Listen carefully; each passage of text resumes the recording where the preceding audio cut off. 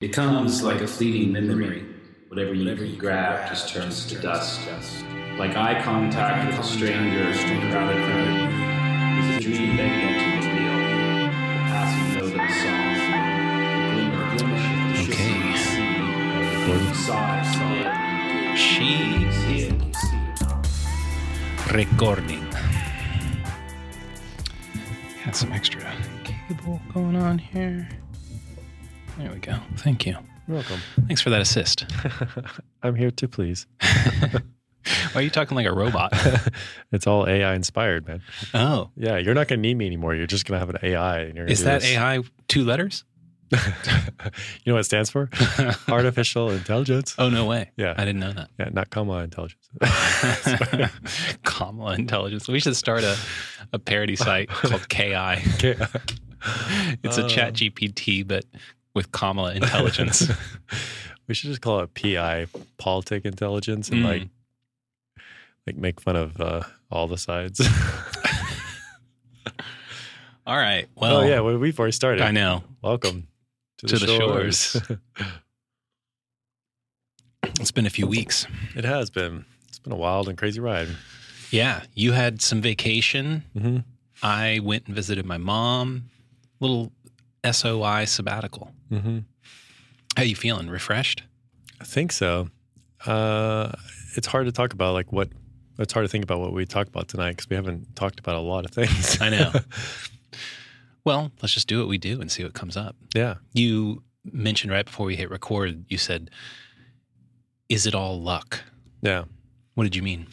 I don't know. It's just super interesting, like how things lay out, you know, like I don't think you or I would say we thought our lives would be what they are today. Mm-hmm. You know, it's like for good and bad. And it's like, it's something that you kind of set out, you have this ideal or ideas of what your future is going to look like. And I don't know very many people that say like, oh yeah, my future looks exactly how I thought it would look like. Right. And I'm talking about people that are beyond their 40s, you know, as far as maybe in your 20s and 30s, you can maybe say, yeah, I'm totally like on track with my life plan. Right. I think in high school you can say that. Mm-hmm.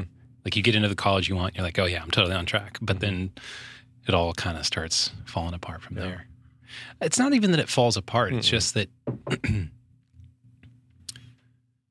things go differently than you could imagine.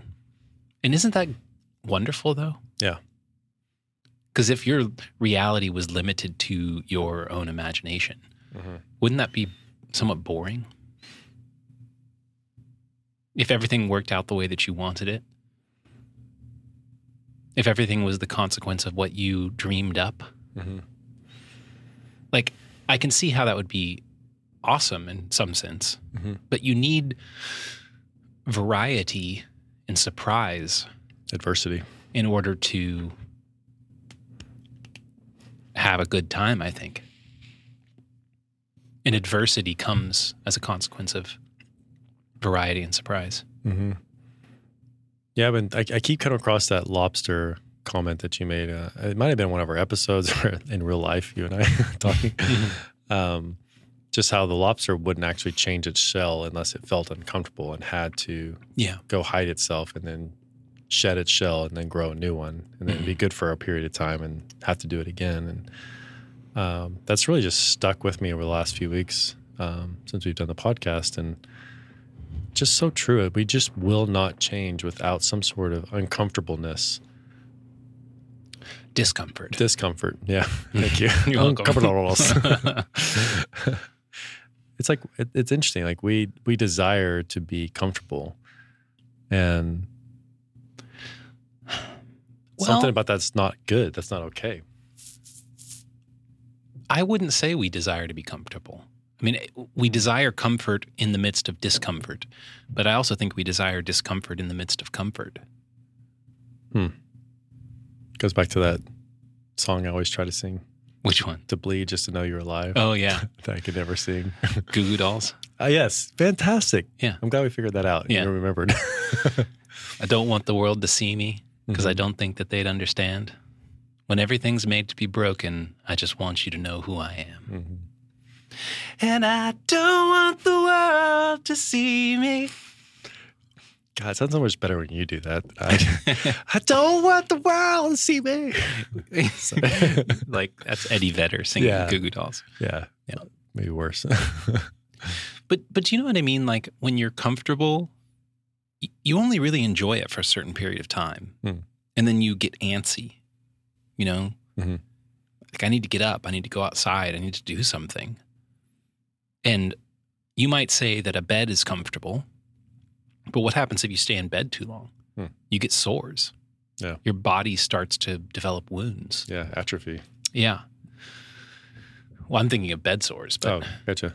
Yeah, but your muscles would atrophy too. So you need a mixture. And I'm thinking about your question, is it all luck? I think a significant amount of our lives is something like luck. Mm-hmm. And that might just be that word might be a veil that allows us to talk about something which is extraordinarily complex. Like, of all the things that could happen, you know, a certain thing does happen. Mm-hmm.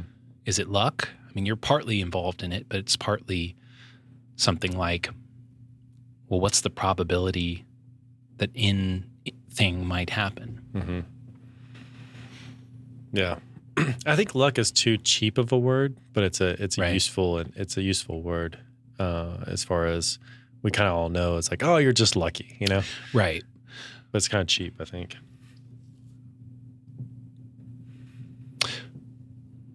I mean, I think you're right. It is cheap. I'm trying to think of a better alternative. I'm thinking of a person who might say of their spouse, you know, I just got so lucky to be with her, or I got so lucky to be with him. I think what that person is trying to say is she or he is better than I would have known to imagine. Mm-hmm.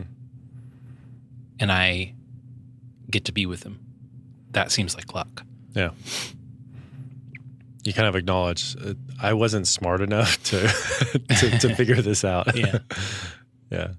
What kind of turned me on to is like a friend of mine mentioned a book by Annie Duke. I think it's like Life and Bets or something like that. She's the poker player? Mm-hmm. She's a poker player, and she's on a lot of different podcasts, and he kind of reminded me of her. And just like there's a certain amount of skill in poker and playing the odds, and then there's an amount of luck that kind of comes into it.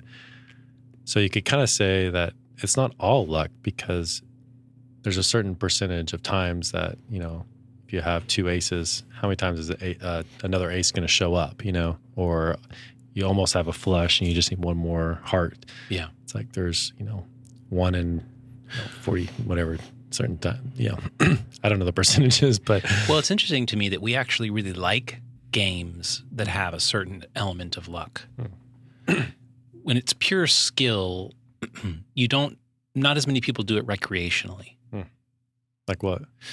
So I'm thinking about like the Olympic sports, for example.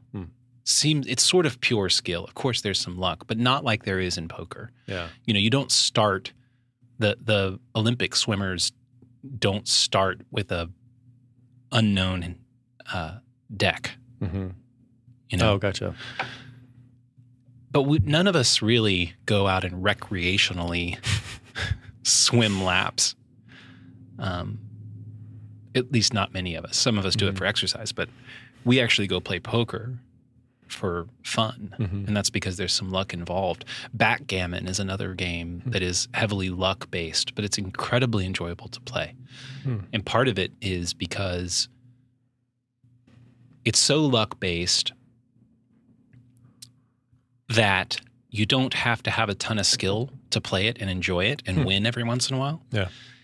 But it also frees you up to be able to, it's a 2-player game, but I can talk to you while we play. I've never played backgammon, yeah. I can talk to you. It's a good drinking game because, you know, I don't have to worry about my, you know, being cognitively impaired. Whereas in a game like chess, I was about to say that, yeah. You and I will play chess. We don't drink. We don't talk. It's like, it's your intellect against mine, and it's very intense. Yeah. That's enjoyable, but it's a different kind of enjoyable. Yeah, there's a higher level of skill involved with chess. Mm-hmm. But it's interesting too, is like, maybe not. That's like once you get to the higher levels, is there like once you're evenly matched, like Magnus versus, what's his name? Harkari, I think his name's Harkari. It's like when they're playing, is there an element of luck with that? But I don't think so. Maybe how they're feeling, or there could be elements that kind of maybe play into that. But I mean, really, it's only who gets to be white. Mm-hmm. Oh, true. Yeah. Beyond that, it's all skill. Yeah. But poker's really fun because you never know how the hand you're going to start with. Mm-hmm. Oh, and it's so much different from like the Olympics too. Like the swimming thing you're talking about is like every time the World Series of Poker happens, it's like 5,000 or 10,000 people starting off, and all these like high roller poker players start in that match where like Michael Phelps isn't going to go race against some home bucking. What's a home bucking? Hobucking? I don't know. Sorry, small town kid, and work his way up every year to win a gold medal. It's already established. Like if you can beat this time, then you're eligible for those higher stakes of swimming, which is interesting. Yeah, but I mean, I think that's in life, there's certain things where you're born, like we're born in the United States, in Texas. Born into this period of time too. Born in the 20th century. Yeah. And it's like, was that kind of luck or? See, the word luck doesn't seem applicable to that. Oh, interesting. How so? I don't know exactly. Yeah. I mean, what's the process by which you get placed, your soul gets placed into a body at a particular location in a particular point in time? And such an interesting point too in time, being our lives straddling the dawn of the digital age. Mm-hmm. You just blew my mind, honestly. You were heading in a certain direction. I was like, I know this is probably so ridiculous and childish, but I was like, why wasn't I born 300 years ago? Right. Like the Michael who says I, like how, like you could say, I mean, you can go back to like, okay, DNA, blah, blah, blah, blah, blah, but. Well, it's like the answer is because you are your parents' son, and your parents were born at their particular time. Yeah. Because they are their parents' kids. Mm-hmm. I mean, and if you believe in God and you think you have a soul, well, then that honestly makes the question even more interesting. Oh, interesting. Oh. Because why would it be then, you could ask God, why did you put me here? Why not the year 1900? Why not year zero? Mm-hmm. What purpose do I have for you in this particular point in time? Yeah. Such a trip. I would tell this story I told you earlier, but I don't know if I told you this or not. No, I think I told Allison. I went home to take a nap. Did I tell you about that?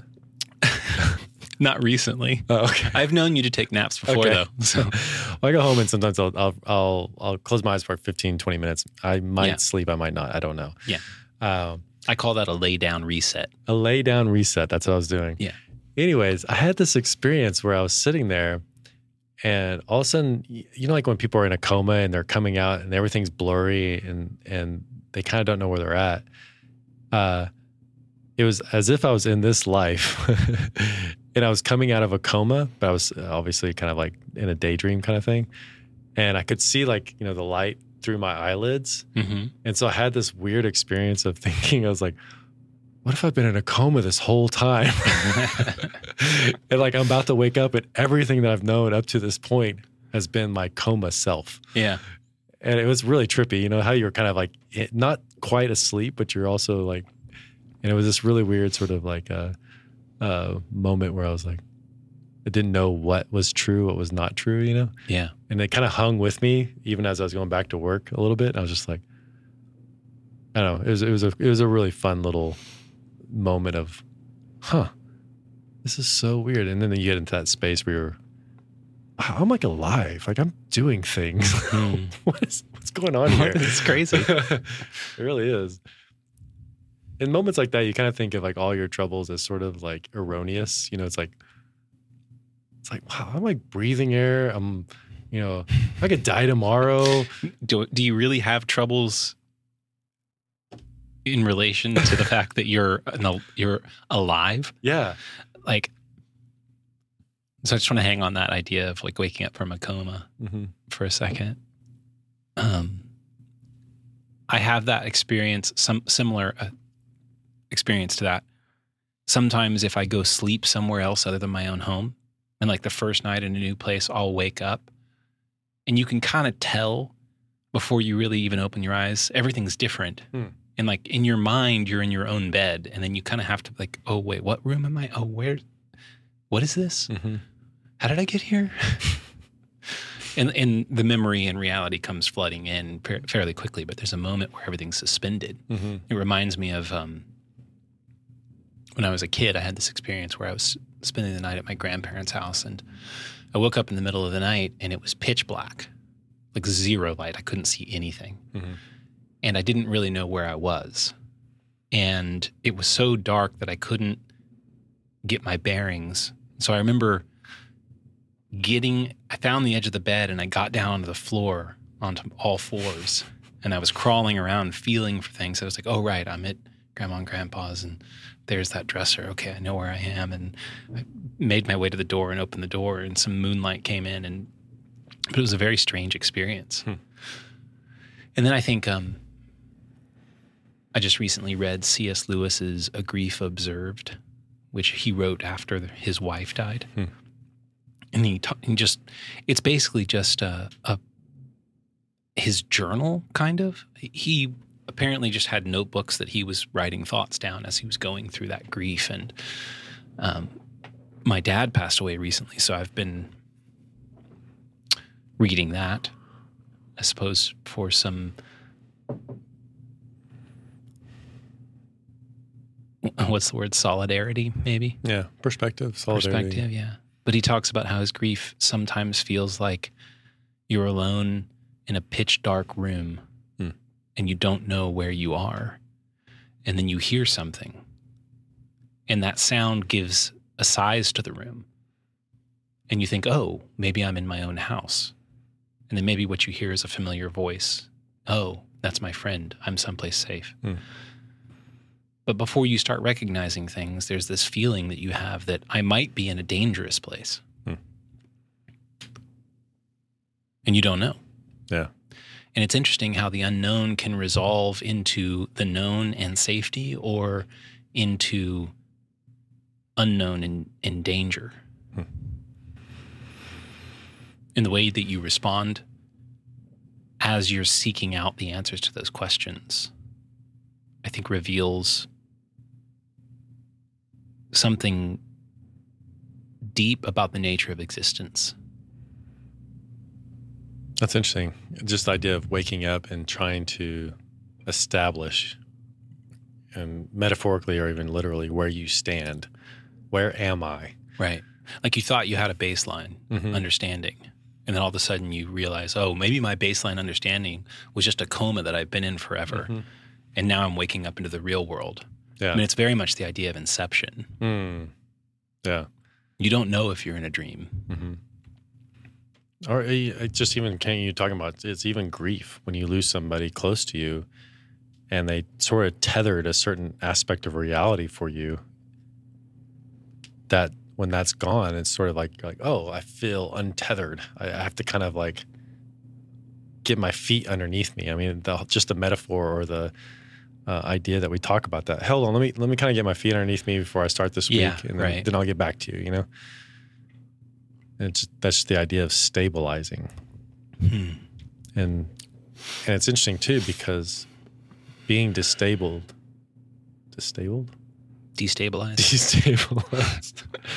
Wow. Destabilized. It's actually sometimes a really good thing. You know, too much is not, but it kind of helps you look at things new and take on a new aspect. Or even like, you know, you're talking about like, you know, like my dad died, your dad's dead, and I said, my words are not coming. A harsh thing to say. Your dad's dead. Your dad's dead. My dad's dead. Well, you know. But it's like there's certain parts too where we had another friend recently, like where their parents passed, and they are the elder generation, and it kind of changes your perspective all of a sudden. Like there's not another generation ahead of you. It's like you are that generation ahead, and those things make you look at life differently. When you have people before you, it's like you have someone to look to, and then also behind, and then at some point you become that sort of high or in the. You become the behind. You become the caboose. Yeah. It's interesting. You said, "Let me get my feet underneath me," which is something that makes perfect sense. Like I'm encountering something unknown. I'm encountering some amount of confusion. I'm encountering a task that needs doing, understanding, solving. What do? You stand up. You stand up under it. Like you wouldn't ever say, hold on, let me get my head in a comfortable position. Like there is something about, well, let me gather my thoughts. I mean, you might say that. Like that. Yeah. But the fact that it is what is that, a colloquialism? Let me get my feet underneath me. It says something about the idea that as a living creature, we stand up so that we can do things. We're active. We don't use metaphors of rest for dealing with problems, which kind of goes back to the comfort-discomfort thing. In times of discomfort, you might seek comfort, but also in times of comfort, you seek discomfort. Here's a problem. Here's a new unknown. Well, let's rise and face it, just like the sun rises, and it naturally wakes you. When I took a trip to Mexico a couple of weeks ago, and I was staying in this little place that was off the energy grid, and so there was no AC at night. You were allowed to run the AC during the day because there were solar panels, but not at night. And so I had to sleep with these big plate windows open so the breeze could come through. It was quite nice, actually. But the sun rose at 5:30 a.m. and the sun rose directly into the window and started shining on my face. And it didn't really matter how late I stayed up or how many margaritas I had or whatever. That sun, I woke up and I was like, okay, let's go. The sun is calling for me to get up, to move. That seems so deeply important to me that we rise, we stand up under that which burdens us. Yeah. We stand up against that which we don't know. And we have an effect on it. It isn't luck. There is a lot of luck involved. But the second you open your eyes and you stand up and you say, let me get my feet underneath me, you are now an active agent in the unfolding of reality. It's almost in the face of the unknown, which is, how much is this luck? How much is this choice, skill, blah, blah, blah. It's like, I'm going to stand up and move forward. And even the unknown of like, what is going to happen. But I also kind of wonder, what do you think about the other times where like I need to take time to think about something, or to you're at your end and you need to lay down, or there's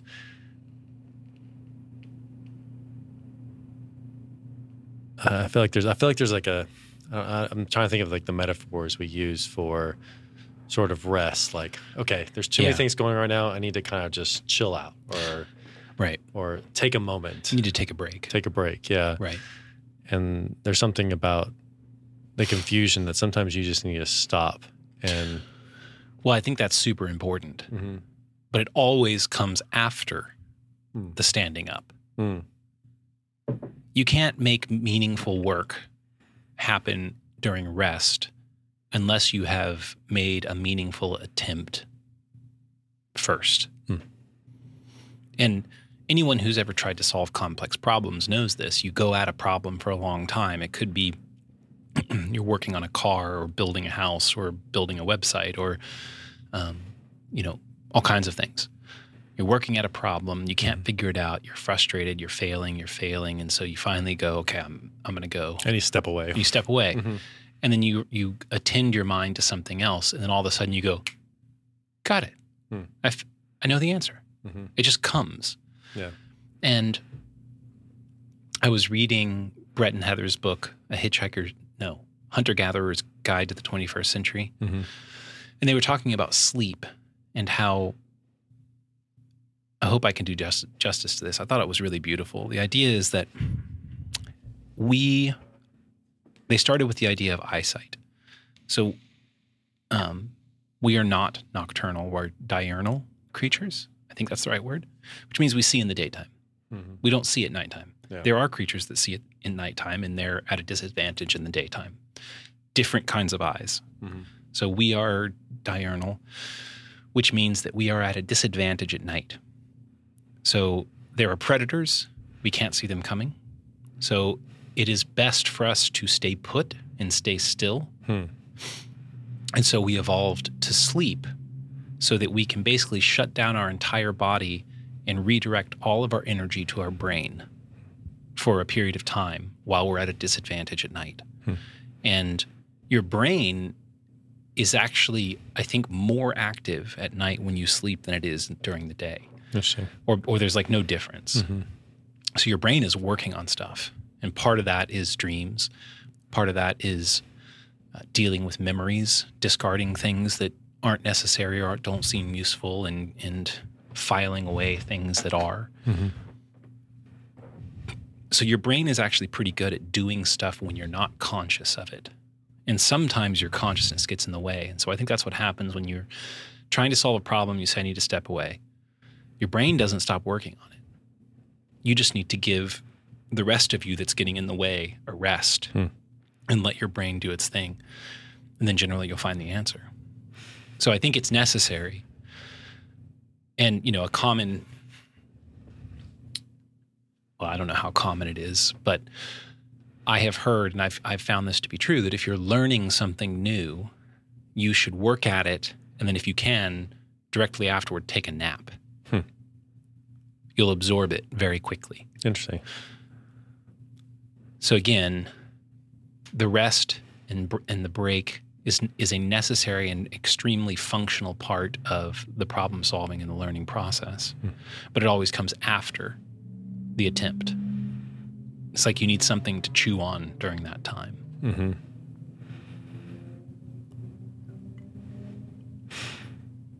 Yeah, there's so many threads here that are really fascinating as far as like standing up and taking action. And it's at some point in that you're kind of feeling out the world and testing its boundaries. And then there's other times where you have to kind of sit back and process what that is, because you don't know what you've encountered. And right, a lot of that's sort of unconscious, and you have to kind of allow that to sort of process. Mm-hmm. Well, it's our very own analogy, the shores of ignorance. You can't live on the shores. Yeah. But you can't learn anything from the island. Mm-hmm. So you have to go rest on the island and take refuge, and then you have to go out into the unknown, into a place of some risk, in order to discover what is new and what is needed in order to revitalize and protect what you have. It's interesting. I also was talking about this as far as families go, that, when families are, all the kids are at the house. I wish I would remember it might be on Anon that she's going to. Oh, Al-Anon? Al-Anon, sorry. Yeah. Anon. Yeah. It sounds like, what do you call it? A beauty company or something like that. There's this idea that families kind of revert to the norm after 3 days. So like whatever dynamics your family has, it's sort of like everyone kind of reverts to that same dynamic after 3 days of not being together. And I'll have to look up the facts on this, but it just really, it kind of makes sense of, you're out living your lives, but you come back in this sort of family unit. And it's also, that's a safety too, because it's safe. You know what to expect. You know what your role is. And so you just fit back into that role. Right. It also can be a negative aspect also.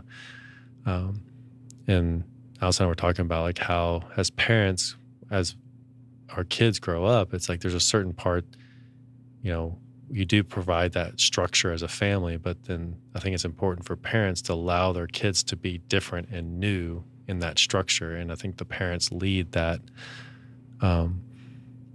that sort of dynamic, that family dynamic, which is interesting because I was trying to think of like how, like in my family and Allison's family, and Allison really identified with this, like after 3 days or less, she feels like the little girl that she was before, Of being with her parents. Mm-hmm. Yeah. Yeah. And, and that was the thing I was talking to her, I was like, I don't feel that way. Like, I don't feel like I'm that little boy or whatever, Mm-hmm. But I was also kind of weird though in that area. Well, I wonder if there's a difference between men and women with that. I was talking to my mom about this after my dad died, and I was telling her, it's still very fresh, and I was saying, I don't miss him yet. Mm-hmm. I'm not, because there was shock. I mean, my dad passed away without warning. Mm-hmm. No one saw it coming. And so there was shock for a long time, and I didn't really feel anything. And then there was horror, like, what does this mean? Who knows exactly what role my dad was serving in this world? Mm-hmm. And we're about to find out in a really abrupt way. Mm-hmm. And I think I will miss him.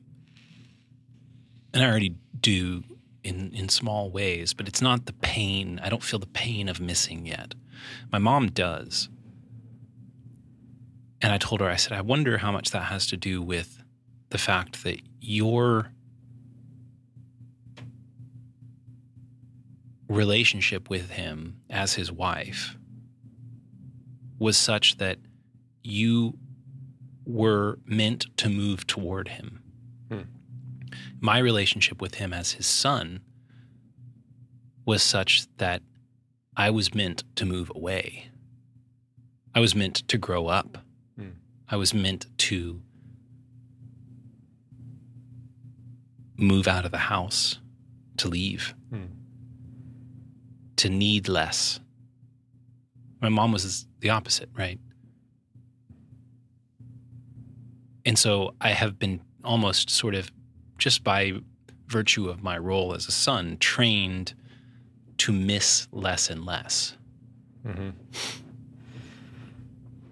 So I wonder if, Allison feeling like she reverts to the girl, I don't think that it's the daughter's job exactly to do the leaving like it is the son's job. The son is meant to leave and go establish something new. The daughter is meant to be a part of that with some other son. But I could see how Allison might feel a reversion to the little girl and you wouldn't feel a reversion to a little boy, because in part your project as a human has been to move away from that which from that boyhood for your entire life. Yeah, I don't know. Because again, I think, even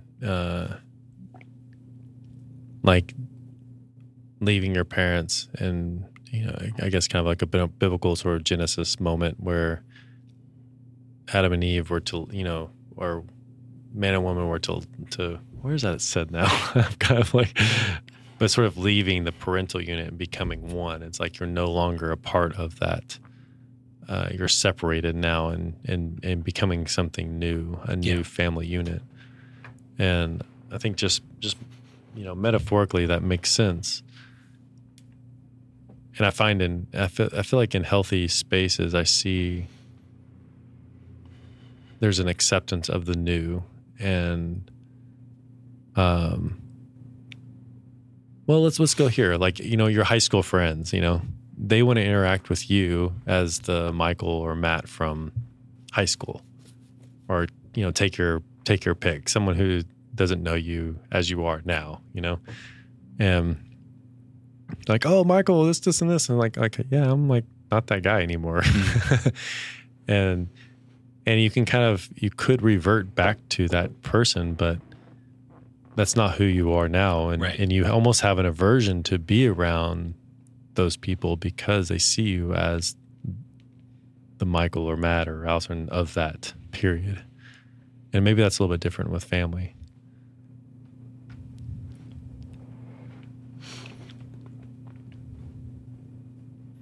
I don't know. I don't know either. Well, I think I lost the thread here. I did too. The main point is that,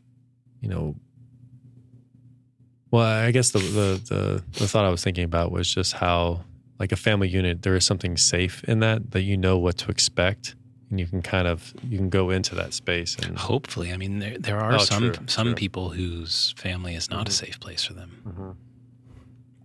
But maybe if we expand the definition of family, to not necessarily be your biological family, but that group of people that provides safety to you. Yeah. But we want people to stay. I don't think we want people to change. We want the people to be predictable. We don't want people to change. Yeah. I think it takes a very unique person that allows somebody to be someone else. Do you want me to change? Shoot, yeah. You're such an ass. Fundamentally, yes. I want that for you. And I would hope you'd want that from me too. Well, it's an interesting question. I don't think about that in our relationship. Like, I don't think I really hope Michael changes. Although, I think that I could say the things that I hope you would change, but they would all be in service of my friend becoming more fully who he is and accomplishing the things that I know he wants to accomplish. Yeah. And I don't think there's anything that I could say that I would hope you change that you don't already know about, actually, because they would all be things you've already told me. Yeah. I think you see things about me that you might not have the words for, or even the timing for me, and vice versa. I think that's something that, because like when you said that, I was like, no, yeah, I want you to change. But then when you kind of put in that, it's not like, hey, Matt, I wish you would stop wearing, Birkenstocks. Start wearing Tevas. Do you? No, I don't. You want me to switch to a Tevas guy? Yeah, Tevas guy. Or Chacos. But that's not the kind of change. It's like, I don't, because like, I think when some people want other people to change, they want you to change to suit them. Yeah, right. And not change for their better. Like Well, I also don't think that people can change because someone wants them to, which is maybe why I don't think about other people changing. I learned that very young. probably by virtue of being raised by two therapists. I think remember my dad telling me this when I was like in middle school or early high school. It's like, the only time people change is because they want to. You can't change people. You can't even ask somebody to be different. It doesn't work that way. Yeah. You know? I mean, maybe just push on that a little bit is like, you know, if Allison wanted me to change, I would want to. But I think in that regard, I don't think I would change in the way that she's saying that. You know, I think it's more of like, you know, I think, or at least I believe, like Allison and I have a fairly good relationship, and her wanting me to change means something. And she might not know what it means, and I might not know what it means. But I feel like there's something there. And it could be more for her, or it could be for me, you know? Mm-hmm. So it's interesting because, you know, if you... Well, I mean, again, just the Shores of Ignorance, our podcast, is like, part of this is to change, you know, and to grow in a deeper understanding and perspective of life, and to live a deeper and more fulfilling life. Like, I think just the name of our podcast signifies that we want to change. Well, that's interesting. I think that is true, but only in hindsight. Okay. Also, I follow you, but okay. Yeah. Well, we started doing this, you know, because that's what dudes do. Instead of going to therapy, you start a podcast. You know, we had an idea. We said, let's try it. We really enjoyed it. And we started doing it because we enjoyed it. And it really wasn't until once we started doing this every week, which was in 2020, maybe not till the end of 2020, the end of that year, we'd done, you know, something like 50 episodes. I noticed I had changed. I noticed my intellect sharpening. I noticed my daily activities even lending themselves toward the conversation that we were going to have. So maybe that was, if I saw this interesting thing, which maybe in the past I would have been like, oh, maybe I'll take a look at that later. Now I'm more intentional. I'm going to go look into that because I might want to talk about it with Michael on the podcast, right? And I need to know what the hell I'm talking about. Yeah, right. But I only see that in hindsight. And even week to week, I don't show up here thinking, oh, good, I'm going to change. You know, I'm going to grow. I'm going to, those things are, I hope those are true. But those things aren't even motivating enough. You have to have the desire to do something first. And then the change and the growth happen. If you go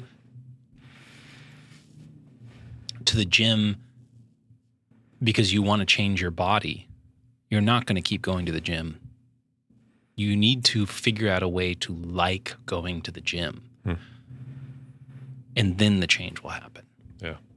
It does sort of seem like, and maybe this is the blessing and the curse of being a conscious being, is that everything is downstream of what you want.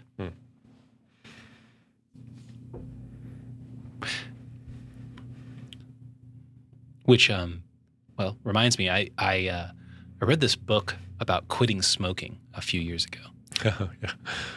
And it was really simple. It's a whole book, really, but you don't need to read the book. The simple question is, do you want to quit smoking? And if the answer is, and you have to answer that honestly. If the honest answer is no, then don't quit. You're not going to be able to do it. Yeah.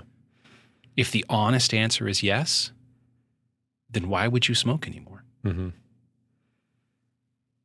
Every time, you know, that sort of addiction starts gnawing at you, you just say, why would I do something I don't want to do?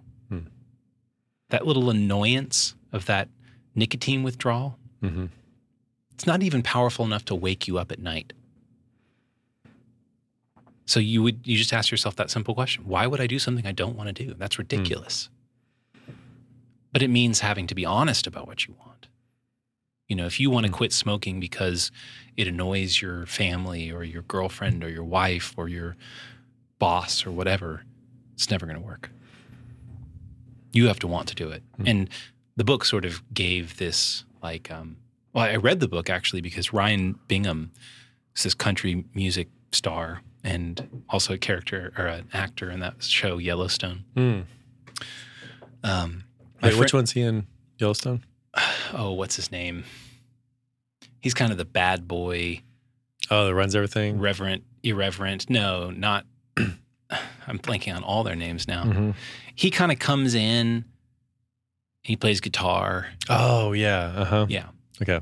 Anyway, one of my best friends used to play guitar in his band. And so I've spent, this was a number of years ago, I spent a decent amount of time around him. And he smoked like a chimney. And you can hear it in his voice. And he quit. And my friend was telling me he quit cold turkey, no problem. And my friend asked him how he did it. And he said, I just read this book. And it made sense to him. So I read that and it worked. I quit. It worked. It did. It quit for a while. Yeah. That's awesome. I mean, this is just occurring to me to be very powerful. The idea that almost everything is downstream of your own wants and desires. If that's true, then if you get real serious about being honest about what you want, your life will transform. That's super fascinating. I mean, how's that even tie? Because like, as you're saying this, is like, what are we talking about when we're talking about luck as we started the conversation? Right. It's like, if you understand what you want, your life will transform. It's like, I agree with that. But also at the same time, how much luck is involved in that also? Well, the thing is that luck is inert. You could almost say it's random, right? That's what luck is. Yeah. You can respond to luck. You can respond to good luck. You can respond to bad luck. Luck can't respond to you. So to the extent that luck plays a role in shaping your reality, it has the weaker hand against you. So, okay, I wanted something. I didn't end up with it. It was just bad luck. Well, respond to the situation. You still want the thing, right? You still want the outcome. So you get to wake up every day and keep at it. Luck doesn't. You might get dealt some more bad luck or some good luck that helps you, that makes up for the bad luck, you know? No sense trying to control something you can't control. You can control some things. And that's a superpower. I don't know who said it, but it was like, luck favors the prepared. Yeah. And I've always loved that idea of, you know, you might not be in control of a lot of things in your life, but if you prepare yourself, you'll be able to take advantage of the times that, you know, if you're not a disciplined person. You can take advantage of luck. Yeah. Yeah. If you're not a disciplined person, then you're probably not going to be very good with money or responsibility or, if something plops in your, I mean, again, the lottery is always a fantastic example. It's like, luck happened and you get tens of millions of dollars, and it's almost always bad. It's almost always bad because you're not prepared for it. Yeah. It's like, and if you were prepared for it, you wouldn't have needed the luck of the lottery. You probably would have just made the money. Yeah. And I always think of all the business people that I've read about and how many times they've failed. But by the time that they succeeded, they'd been prepared to handle that success. And you always hear about that with young actors or young successes, is that they somewhat implode at some point because they're not really prepared to handle that. But I think that's interesting. It's just maybe there's an idea of just preparing yourself.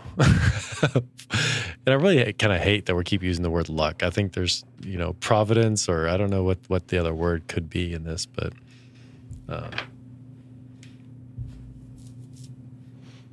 Yeah, I can't think of a better word at the moment. Mm-hmm. I mean, luck is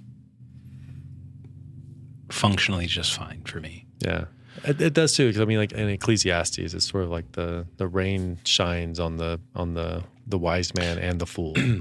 So I want to linger on that idea of preparation for a second. So your life isn't the way that you want it to be. You aren't where you want to be.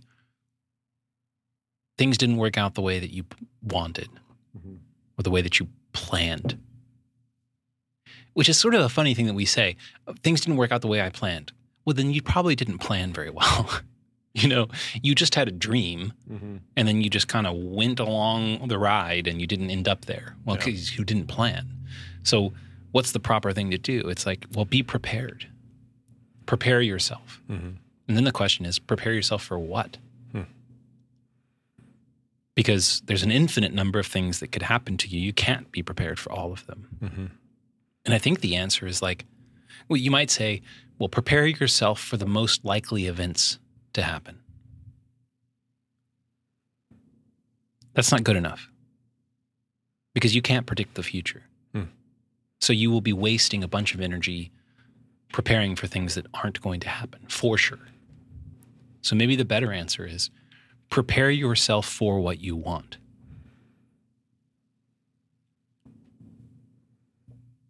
Well, there's no waste there because everything that I'm preparing for is something that I want. And I might not get all of it. It might take a long time to get all of it. But I will be prepared for it. I will be ready and I will be waiting. And the process of preparing for what you want makes it much more likely that you will get it.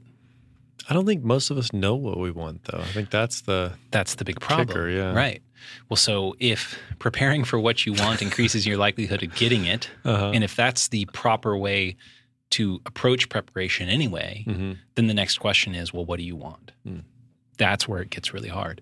I think most of us, rather than answering that question, are content to just say, any new shows on Netflix?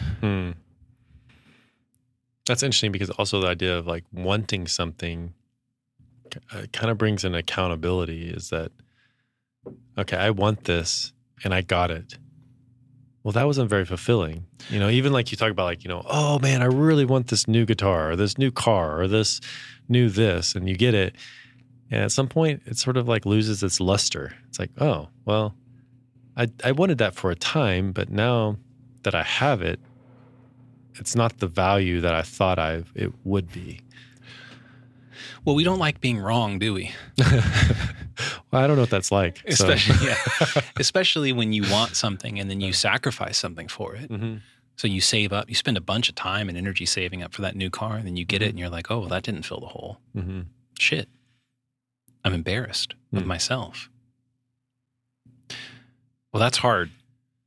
So, and I think we all know that's hard. And so we mostly just don't even engage the project in the first place.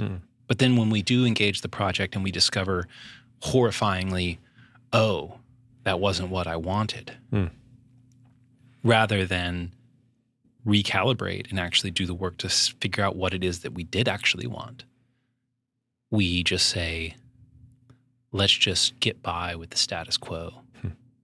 Much easier to not want or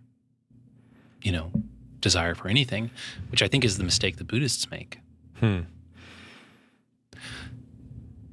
mean, it's a really terribly difficult question. What do you want? And maybe it's so difficult because it has the power to change the world.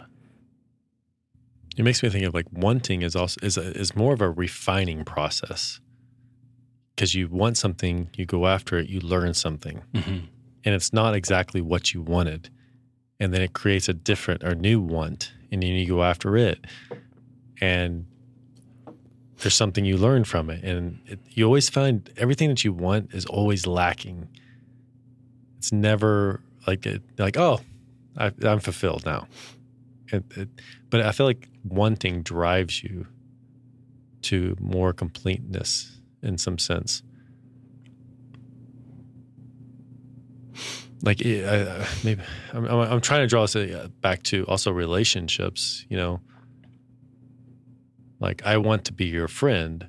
And so in that, I learn a lot about our friendship, and it's not maybe the things that I wanted at the beginning are not necessarily things I wanted now, or like with Allison, like I want to be in relationship with her. And each moment that you're sort of having that realization and maybe even achieving that want, at some point it becomes lacking, and you kind of have to reach higher and higher for. I'm now trying to think of like maybe wanting is not even the right word for what I'm saying, but we're wanting closeness. We're wanting relationship. We're wanting to know and to be known. Yeah.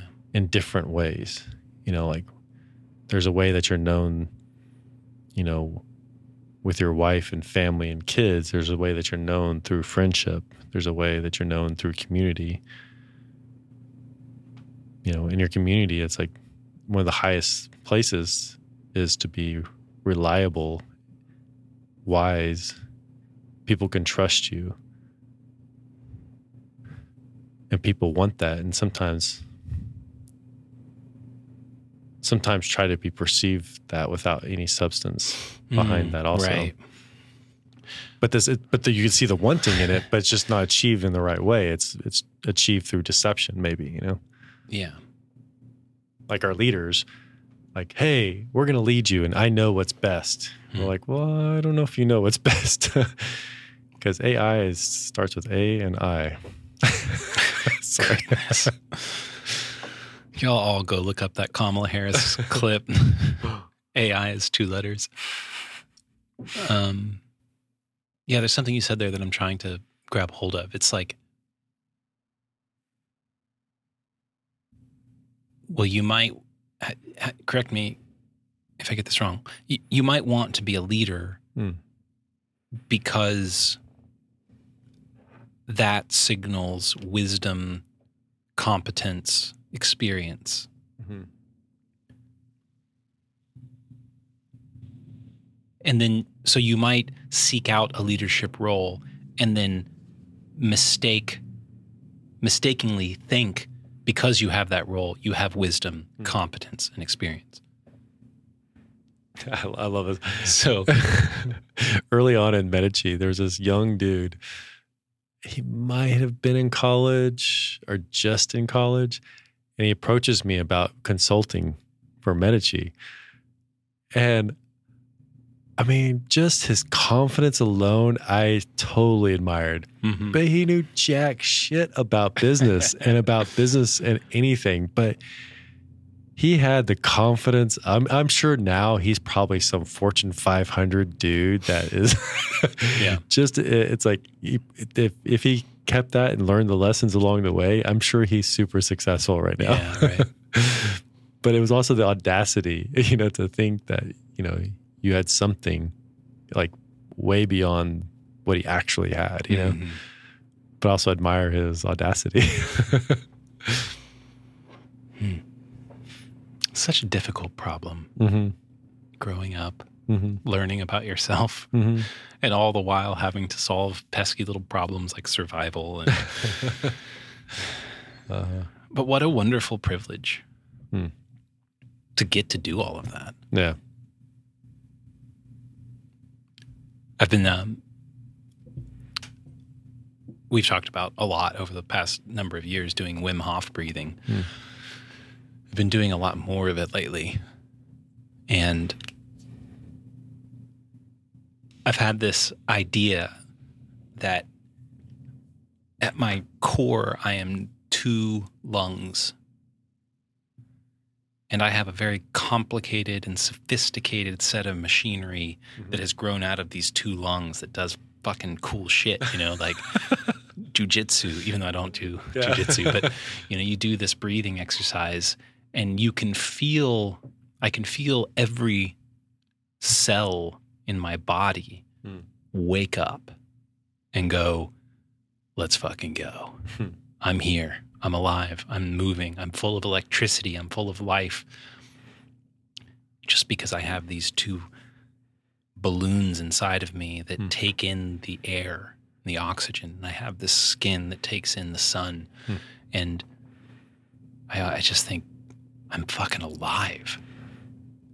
Whatever problems I have pale in comparison to the miracle of the fact that I'm alive and I can see it. I can watch it. I have thoughts about it. That's so cool. It's fascinating, like how you said that was, just through like sort of the Wim Hof stuff and the understanding. Because I think about it all the time as far as, when I do the whole breathe out all the oxygen out of my lungs as far as I can, I'm like, oh, this is cool because I'm getting all the carbon dioxide out, and it's like all the oxygen's working in my body, and then I breathe all this stuff, all this oxygen is flooding my system with oxygen. It's like, and then you're talking about the sun. It's like how vitamin D is healthy and good for us, and it's like all this shit's going on, and I don't even know about it half the time. Right? It's like the food, the stuff that the things we think about and meditate on, how much it affects us. And, we just don't understand that. It's like what you give your attention to has a huge amount of impact, and the things you don't even know have an impact on you too. The oxygen you breathe, the food you take.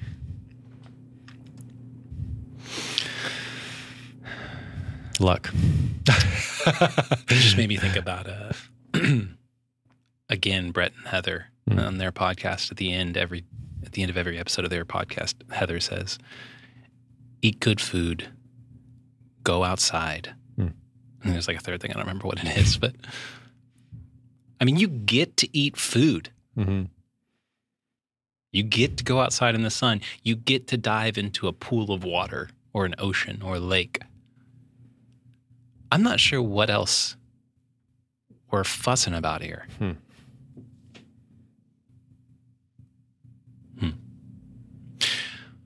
So I think what I'm going to take away from this is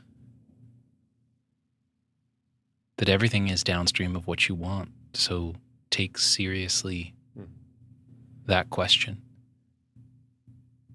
It reminds me of Paul saying, work out your faith with fear and trembling. Because if what you want is going to shape your reality, then you should be real careful about what it is that you want. Yeah. And don't mistake pleasure for desire. Don't mistake convenience for solution. Don't mistake a title and a role for the thing as a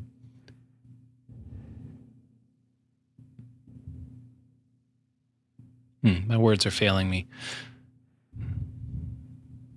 As an indicator that you actually have gotten what you want. Because you didn't want a title, you didn't want a role, you wanted something deeper.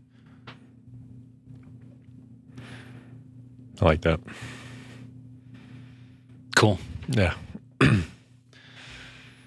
Well, shall we? Yeah, that's good. And I feel like I still have a lot of questions on the stuff that we've talked about, but I think I've really enjoyed the exploration of it. Yeah. But it makes sense, though. It's like we're always trying to figure out, what do we want? I think it's a question that's always plaguing us and also pushing us forward, Cool. All right. Well, cheers. Cheers. Love you guys. Thanks for To the listening shores. out there. Or I guess we're going home Away from the shores. Away from the shores. Time to go home. Time to go. You don't have to go home, No. but you can't stay here. But if you have your beach towel, it says shores on it. The towel of ignorance. That's going to be our next merch. Well, really, our first merch item. I mean, I guess we have these whiskey glasses. Yeah, but we just haven't sold any. Totally. We haven't offered them for sale. That's no reason why we should have sold them. We're sold out. We're sold out.